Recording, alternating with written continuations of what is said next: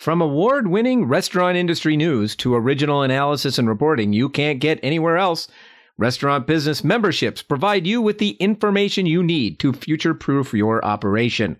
Subscribe now with code RBPodcast21 for a free 30-day trial and get the tools you need for growth and success.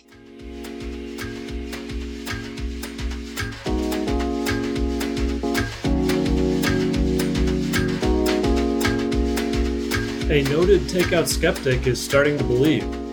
Fat Brands is buying 5 more restaurants, and consumers still love Chick-fil-A. Welcome to RB Daily, a quick look at the top industry news of the day from the editors of Restaurant Business. I'm Joe Guskowski, Senior Editor at RB. And I'm Jonathan Mays, Editor-in-Chief of RB.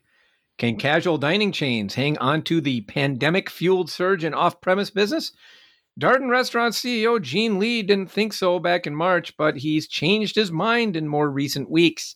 He flatly told financial analysts that he was overly pessimistic in predicting a drop-off.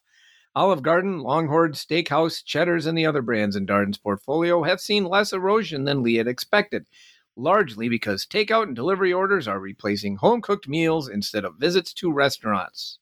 Fat Brands is buying more restaurants, 5 to be exact. The owner of Fatburger and Johnny Rockets on Monday announced a $442.5 million deal to buy Global Franchise Group, the owner of Round Table Pizza, Great American Cookies, Marble Slab Creamery, and Pretzel Maker, in cash and stock. The deal is expected to close at the end of July and will give Fat Brands 13 concepts with 2,000 total restaurants and $1.4 billion in system sales. Consumers remain loyal to their favorite chains over the past year, ranking Chick-fil-A tops among quick service concepts and Longhorn Steakhouse number 1 in the full service segment. That is according to a customer satisfaction survey of almost 20,000 Americans conducted for the American Consumer Satisfaction Index released today. Respondents rank the chains on attributes like quality of food, helpfulness of staff, cleanliness, accuracy of order, and efficiency of the mobile app. Restaurants are facing a perfect storm of costs. Between skyrocketing labor costs, increasing food costs, especially for beef, and rising costs for construction and real estate, the industry faces some profitability challenges in the coming year. Fixing that could put operators' skills to the test in the coming years, says RB's The Bottom Line. You can now bet on Domino's Carside Delivery Service. The Ann Arbor, Michigan-based pizza chain is guaranteeing customers that they will get their Carside orders within 2 minutes of their arrival or of the pizza being completed, or it is free. But the company is also working with the daily fantasy site DraftKings to give customers the option to place an over-under bet on whether the chain can complete those orders within 2 minutes 80% of the time. Winners will have a chance to share in a $200,000 pool.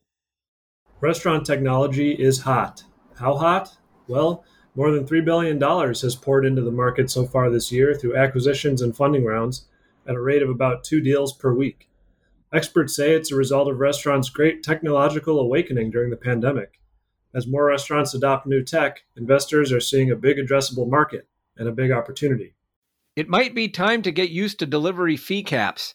Virtually all of them were intended to expire sometime after the pandemic ended, but now there is traction to extend them or even make them permanent. San Francisco is on the way to setting its temporary 15% limit in stone, and New York could be close behind.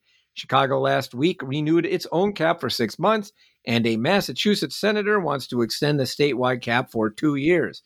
It's something to keep an eye on as many caps near their expiration dates. Red Lobster CEO Kim Laptrup has announced his retirement. The longtime head of the casual seafood chain said he will step down after a successor has been chosen and is in place. Laptrup has served as CEO of Red Lobster since it was spun off from Darden Restaurants in 2014. He also served as president from 2004 to 2011. And that'll do it for today's episode of RB Daily. Be sure to tune in tomorrow wherever you get your podcasts. I'm Jonathan Mays. And I'm Joe Guskowski. Have a great day.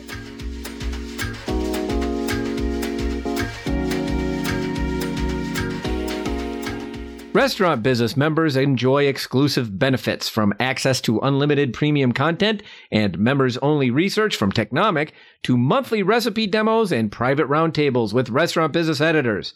Subscribe now with code RBPodcast21 to access your free 30-day trial to unlock industry insights that will move your operation forward.